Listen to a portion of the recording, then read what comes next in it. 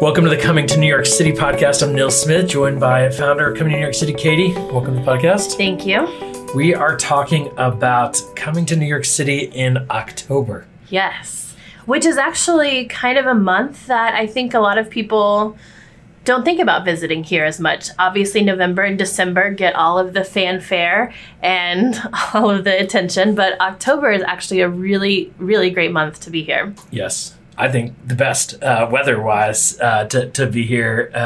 Yeah, and so people think of Christmas and snow or sunshine in the summer, but I think that the seasons are in between. The fall is a really great time to be here. So Katie, what should people do in October in New York City? So my birthday was on September 28th, and it is literally my favorite time of the year. And so big shout out to my parents to making my birthday fall at a great time. But it's the transition from summer to fall right around there. And it never fails. Every time on my birthday, the temperatures drop and you're like, oh, it's finally fall, and you just feel it in the air. And there's something about New York City air during the fall that is my absolute favorite. Growing up in Texas, it was only ever cold if it was rainy or cloudy outside. So it wasn't until I got to New York City that I understood what cold air really was, and that it could be cold and sunny at the same time. And that's what I love about it. So the weather starts to change. Right now we're having low 60s as a high, and then we're about, like low to mid 50s in the evening. And so it gets a little chilly, and you can put on your jacket. And I've been wearing long sleeves during the day without sweating, which is amazing. And so it's great because you can wear your favorite fall clothes, but you don't have to pack the big heavy coats or the boots or anything like that. Layers are really good because when it is sunny in the afternoon or on the subway, it can get hot. So you'll want to take off your top layer, whether it's a light jacket or a shacket or a cardigan or, something like that. Having layers on is good, but you really can wear your long sleeves all day and feel really comfortable, which, if you're like me, is your favorite thing. So the weather is amazing here. Yeah. Also, the leaves start to change, and it does happen a little bit later in October here in the city, but you could always do a little day trip out of the city to start seeing some colors. I know some friends went to Vermont recently or Maine and saw some beautiful colors that are starting to come out.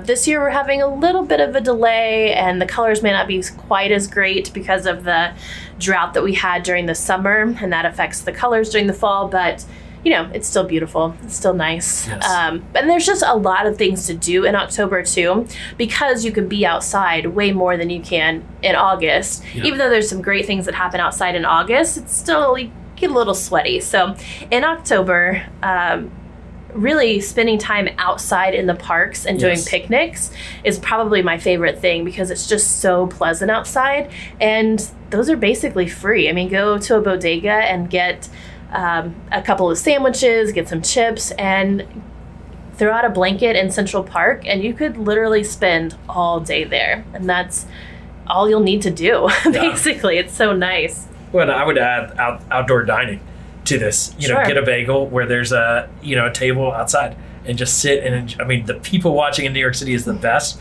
And so when you're outside and you could do that, or get brunch or get dinner or get a drink, but the outdoor dining opportunities it's just a great time of year for outdoor dining. And it's not too crowded either. Yeah. I think a lot of people either come in the summer when they have vacation time, or they wait until November and December to see all the Christmas decorations, which are great, but that means October is a little bit of a quieter time, which I like as well. There's also incredible decorations during October too, mostly from the townhomes and brownstones around the city. So that may be something that you're into, going to see the really cool Halloween decorations that individuals do. And yes, people do decorate their homes for Halloween, and they go all out. So you're going to want to focus on the neighborhoods that have those townhomes and brownstones that they're able to decorate on the outside. So like the Upper East Side is a great example. Some of those townhomes do incredible decorations. You'll want to go like around, I would start like East 62nd to East 77th, around like 2nd and 3rd Avenues up to Park Avenue. Just wander those streets. Number one, the houses there are incredible anyway. And then number two, some of them have beautiful decorations out. So you can take some really cool pictures, and just wandering up the Upper East Side and the Upper West Side has some great townhomes as well. If you're a big fan of You've Got Mail, that was all filmed on the Upper West Side, so you can feel like Kathleen Kelly walking through the streets, and you can check out some of those cafes over there and see the fall decorations. And so if you like You've Got Mail, you know exactly what I'm talking about. Other areas like the West Village have some really great decorations. If you're over in Brooklyn, Cobble Hill is another area. South Street Seaport always puts up some kind of pumpkin arch or decorations that make for really incredible pictures, because you've got the Brooklyn Bridge behind you and the water and all of that. So there are some really cool places to see Halloween decorations and enjoy the outside. So getting practical, the two biggest questions I keep getting from people that are thinking about coming here is it safe, and do I have to wear a mask everywhere I go? Okay. So what's the state of New York City in that standpoint? Sure. People coming here? So basically all mask mandates and vaccine mandates are lifted. And so I dare to say that it is back to normal here. Even Broadway? That's a great question. Broadway, last time I went, which was just a few weeks ago, you did not have to. No, really? You did not have to. Some people still did, but you do not have to wear it on Broadway. Yeah. So in the trains, I would say about 25% of people are electing to wear masks. The rest are not. There is no vaccine mandate at any restaurant or theater or anything else. So that is totally lifted. So you don't have to worry about any of that when you get here. Yep. As far as safety, what's so interesting is that when I was reading, the violent crimes and things are down, but the smaller, I don't know what you call them, crimes are up. So like the little, I don't want to say little, I don't want to, make somebody's experience seem little, but probably the bag thefts or those things that you see on the subway are up. I have not seen anything. I have not felt unsafe, but we do have an issue with the unhoused population, those who are not getting the services they need, both for housing and help, with their mental help, all of that kind of stuff. So we do have an issue with that, as a lot of cities do right now. I think COVID and political situations have put a big strain on people and on resources. But what I keep telling people is I have not seen that. Doesn't mean that it doesn't happen, but I do believe that if you are conscious of where you are and vigilant and you take precautions, that you will be safe while you're here.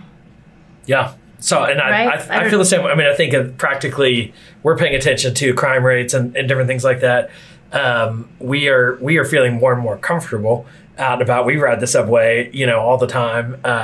With our kids. And it I think it's one of the things always in New York City, you want to be alert and thoughtful and safe. But I would say there was a season where we were definitely a lot more concerned and cautious. And I would say we're moving into a season where it seems to be improving. And I feel much safer. And I would say, so the big question I think people ask me for safety is, should I ride the subway or not? And we're comfortable riding the subway, but if you're not comfortable, Uber is a great way to get around the city.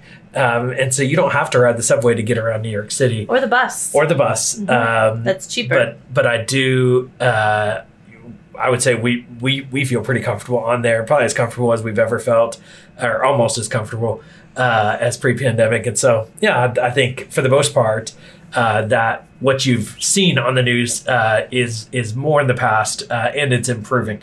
And so there's good signs there. Yeah, I agree.